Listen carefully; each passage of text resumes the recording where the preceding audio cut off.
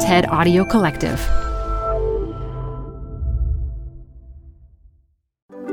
This is TED Health. I'm your host, Dr. Shoshana Ungerleider. Medicine. It's the only industry that's still using pagers, fax machines, and paper charts to communicate. I can tell you firsthand that healthcare is behind the times. In his 2020 talk from TEDx Marin, Dr. Daniel Kraft shares how the COVID pandemic has accelerated innovation in medicine. He explains how we're not only headed into a new democratized era of health, but also one that's more proactive and digitally connected. This show is brought to you by Schwab. You're here because you like to keep a pulse on fitness trends. Well, now you can invest in what's trending in active lifestyle, healthy eating, wearable tech, and more with Schwab investing themes. It's an easy way to invest in ideas that you believe in. Schwab's research process uncovers emerging trends. Then their technology curates relevant stocks into themes. Choose from over 40 themes. Buy all the stocks in a theme as is or customize to better fit your investing goals, all in a few clicks. Schwab Investing Themes is not intended to be investment advice or a recommendation of any stock or investment strategy. Learn more at schwab.com/thematic investing. This episode is brought to you by Progressive. Are you driving your car or doing laundry right now? Podcasts go best when they're bundled with another activity. Like Progressive home and auto policies, they're best when they're bundled too. Having these two policies together makes insurance easier and could help you save. Customers who save by switching their home and car insurance to Progressive save nearly $800 on average. Quote a home and car bundle today at Progressive.com. Progressive Casualty Insurance Company and Affiliates. National average 12-month savings of $793 by new customers surveyed who saved with Progressive between June 2021 and May 2022. Potential savings will vary. Support for this podcast comes from The Wonderful Company. If that name doesn't sound familiar to you, you probably know the pistachios that come from this company. Wonderful Pistachios is one of the highest protein nuts. Get snacking and get cracking with a snack that packs a protein punch. I love the various wonderful pistachio flavors. So in addition to the original flavor, I'm particularly fond of the salt and vinegar, and I keep little packets of them in my car so that I can eat and get some protein on the run. Visit wonderfulpistachios.com to learn more. Add a little curiosity into your routine with TED Talks Daily, the podcast that brings you a new TED Talk every weekday. In less than 15 minutes a day, you'll go beyond the headlines and learn about the big ideas shaping your future. Coming up, how AI will change the way we communicate, how to be a better leader, and more. Listen to TED Talks Daily wherever you get your podcasts. As a small child, I was lucky to be at the launch of Apollo 17, the last manned mission to the moon. And I've remained enamored with space ever since, and fortunate as a physician to have contributed to NASA Life Sciences research and to practice aerospace medicine, inspired by the cross-disciplinary teamwork required to tackle audacious challenges, and how space has often brought the world together through the lens of seeing our planet as one without borders. Now, just as the historic Apollo moon landings were transformational inflection points in history, so too is the global health crisis of COVID-19. Which, despite its many challenges and tragedies, like the sinister Cold War setting which launched the space race, can have silver linings. As Regina Dugan, former head of DARPA, wrote, Sputnik set off the space age, COVID can spark the health age. The silver linings include the unprecedented acceleration of innovation, collaboration, and discovery, catalyzing a future of health and medicine that can help us reimagine and bring us a healthier, smarter, more equitable post-COVID world. Now, many solutions ride the rails of rapidly or exponentially developing technologies that are rapidly doubling in their speed, price, performance, as exemplified by Moore's Law, which has enabled the billion-fold improvements in memory and computation, resulting in the ubiquitous supercomputer smartphones most of us carry in our pockets. I still have my now ancient iPhone 2. Still works, which felt magical 12 years ago, but now feels slow and kludgy. I'm sure my iPhone 11 will soon seem antique, perhaps as its features dissolve into the rumored to soon arrive augmented reality smart glasses. Now, exponential technologies packed into our smart devices are becoming increasingly medicalized. Their sensors able to detect an ear infection and more. So what used to fit on a desktop computer now fits on our wrist, and these are now entering the domain of FDA-approved medical devices. But the future isn't about any one technology, but their convergence as they get faster, cheaper, better. In fact, creating entire new fields at their interfaces, from computational biology, robotic surgery, digiceuticals, telemedicine to AI-enabled radiology. And while many industries have been disrupted and reached the fourth industrial age, health and medicine often feels stuck in the second or third. Critical data is still stuck being shared on fax machines, paper forms. We're stuck in waiting rooms, waiting for our visits. I recently had my own echocardiogram only made available to share with me on a CD-ROM. I don't even own a CD-ROM player anymore. Tools for managing pandemics of 2020 rely on the same core technologies used in the pandemic of 1918, face masks, social distancing, hand washing. So part of the challenge in advancing global and local health are our models and our mindsets. We don't really practice healthcare, we practice sick care. Sick care is based on intermittent episodic data, usually only obtained within the four walls of the clinic or hospital bed, and leads to our reactive sick care model where we wait for the patient to show up in the emergency room with a heart attack, stroke, or late-stage cancer, or for the pandemic to arrive on our shores. I believe the convergence of many of the accelerating technologies and approaches being catalyzed by COVID will bring us from intermittent sick care to an age of continuous, proactive, personalized, crowdsourced healthcare that can increasingly bring care anytime, anywhere, more effectively and lower cost around the planet. For example, the convergence of ever smaller interconnected devices now riding 5G is creating not just an Internet of Things, but an Internet of medical things.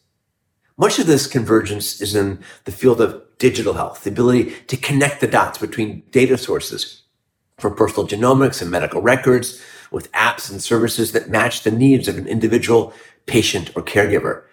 And as incentives and reimbursements align, COVID has pushed us to an increasingly virtualized care, from the hospital to home to our phone to on and even inside our bodies. The age of hospital to homespital is upon us. Now, the challenge of this hyper-connected age is that we're creating exponential amounts of big data that's too often siloed in formats that can't even talk to each other. So we need to narrow that gap between data, turning that into actionable information for the patient, physician, public health worker, and speed its safe and effective use in the community, clinic, and bedside. The pandemic has instigated an immense amount of international sharing and collaboration amongst clinicians and researchers to narrow that gap. What was learned in managing patients in Wuhan and then in the intensive care units of Italy have helped New York City hospitals, and their learnings in turn have spread to centers around the world. Let's take a quick dive into some examples of what's happening across the healthcare paradigm in the age of COVID and their implications for the future. From new forms of data to health prediction and prevention, to faster diagnostics, more tailored therapy, and increasingly crowdsourced discovery. Let's start with prevention. While our genomes impact our health outcomes and our health spans, our social determinants of health, our sociome, and our day-to-day behaviors drive most of our risk for disease and associated costs. And we now have an explosion of new tools to help measure and improve our healthy behaviors. The first Fitbit only launched in 2009.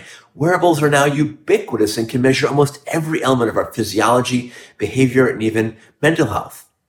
And they're evolving all the way from disposable tattoos that can stream vital signs 24/7 to an integration of big data that can even be small data from a simple wearable tracking a patient discharged home after a hip replacement or a coronavirus infection can determine if the patient's recovering as expected, walking more, doing great, or not so great, and trigger early intervention. We're evolving from a world of quantified self, where our digital data remains siloed on our devices, to one of quantified health, where the data can be shared securely with clinical teams and researchers to help optimize prevention, diagnose disease early, and with feedback loops, personalize and optimize therapy. From wristband vitals, including blood pressure, now obtainable without a cuff, and soon sensors that will measure our blood oxygenation levels, to continuous blood sugar monitoring, to shockables, hearables, ringables that can replace an entire sleep lab fitting on our finger, to insidables, chips beneath our skin to track our physiology and lab values, to even underwearables, Internet of Medical Things sensors so cheap today, you can get a pack of 10 of them and have one in each band of your underwear, now being used to do what's called remote patient monitoring to help detect signs of respiratory decompensation in patients with bronchitis or COVID. Breathables are showing promise, nano noses that can detect molecules in our breath, correlating to cancer, metabolic disease, and even diagnosing infectious disease. In fact, we now don't need to wear anything. Invisibles, ambient sensing from AI-enabled cameras can track our vital signs. To voice as a biomarker to manage and detect mental health challenges, signs of heart disease, now being able to differentiate between a cough from a common cold to that one caused by coronavirus. And we'll soon be exuding our digital exhaust 24/7, our digitome. How can we make sense and truly leverage it? One path is through crowdsourcing. The 1 million participant All of Us trial from the National Institutes of Health is doing just that, where data donors, and I'm one, can contribute our medical records, genomes, and wearable data to build a much better and diverse data set crossing racial and socioeconomic groups to help foster better precision medicine for all of us. Integrating this information for the individual and public health will lead to predictalytics, our own personal check engine lights that can give us early proactive warning. And recent work is demonstrating that wearables can detect pre-symptomatically the onset of the flu. Self-reporting websites like COVID Near You enable us to locally generate infections maps, and combined with our social graphs and contact tracing apps, may provide us detailed suggestions about who we might want to consider being near or socially distanced from. What about advancements in diagnostics and monitoring? What used to require a full clinic or laboratory can now fit into a digital doctor's bag or the pocket of a patient. From COVID quarantine kits enabling tracking of oxygen saturation, temperature, and lung sounds, we're starting to integrate these into virtual visits, providing real-time enhancements of a virtual physical exam. And the diagnostic tools are becoming increasingly infused with AI machine learning, including consumer ultrasounds, which can bring diagnostics anywhere at very low cost, including the ability to evaluate the lungs in suspected COVID patients. The laboratory has shrunk to microfluidic platforms that can be attached to our smartphones and enable anyone to obtain measurements from blood or saliva. Many of these diagnostics are leveraging the smartphone and its camera for a medical selfie. For example, instead of taking your urine to the lab to diagnose a potential urinary tract infection in the privacy of your home, simply dip the urine dipstick, take a picture with your smartphone camera, and have the results made available immediately to your doctor and pharmacy. Similar phone-based apps and approaches are being used and developed for fast, frequent, cheap, and easy COVID testing. Novel approaches to community-level diagnostics are also being explored, including next-gen sequencing of sewage for early detection of COVID-19, identifying hotspots and predicted outbreaks a week or more early. The explosion of data sources, however, is really beyond the capacity of the human mind to effectively integrate. We're now getting help from AI, or as I call it, IA, intelligence augmentation. IA is being leveraged in reading CT scans to diagnose COVID, to enhancing the vision of a gastroenterologist performing a colonoscopy, to identify lesions they might have missed. And AI is playing an active role in helping identify and develop new antivirals. And while AI is often perceived as a threat by some clinicians, it can't replace the human touch or empathy.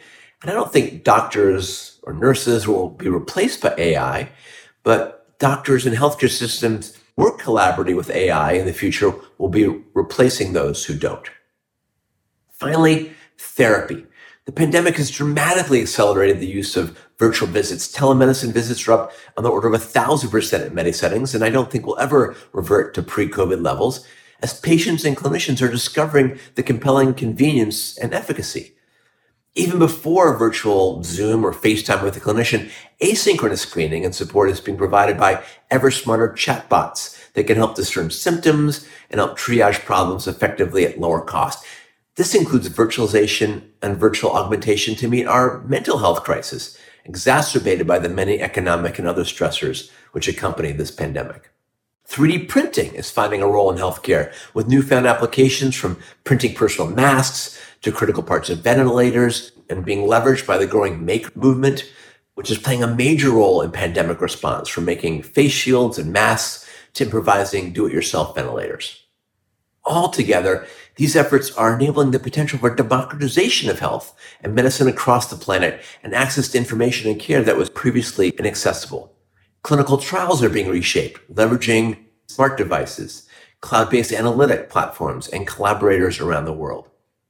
It's at this convergence of many rapid developing and exponential technologies that we have the real potential to reshape and scale healthcare in our pandemic age. One where we can dramatically expand access to basic healthcare, increasingly personalized and proactive, leveraging the scale of digital platforms and technologies, enhancing digital connection and empathy and the ability to blend virtual and in-person care, and leveraging the power of the crowd to share and build better maps that guide our individual health and public health journeys and to develop validated and scaled solutions. So imagine a new generation of volunteers, a global health corps, similar to the volunteer paramedics and firemen of today, that can be upskilled, use the powerful new tools to respond early and collectively to enhance contact tracing, isolation, and quarantine, and to help identify and address social and other disparities. So coming full circle, 24 years after I was at the launch of Apollo 17, I found myself as a medical student on a research clerkship at Johnson Space Center. And much to my surprise, one day in the clinic, I ran right into Gene Cernan, the Apollo 17 commander and the last man to walk on the moon. After enthusiastically sharing my childhood memories of his launch, he shared one of his famous lines, "I walked on the moon. What can't you do?" Indeed, what can't we do if we work together as one in the face of this pandemic? And just as the near tragedy of Apollo 13 rallied NASA to work creatively and collectively, so too can this, in our pandemic age, lead to our finest hour and bring on a true health age. I believe this is possible if we all get out of our linear mindsets, take exponential steps, and collaboratively go forth collectively, not only to solve the challenges of this pandemic and predict the future of health and medicine, but boldly to go forth together to accelerate a far better one for everyone on Spaceship Earth. Thanks.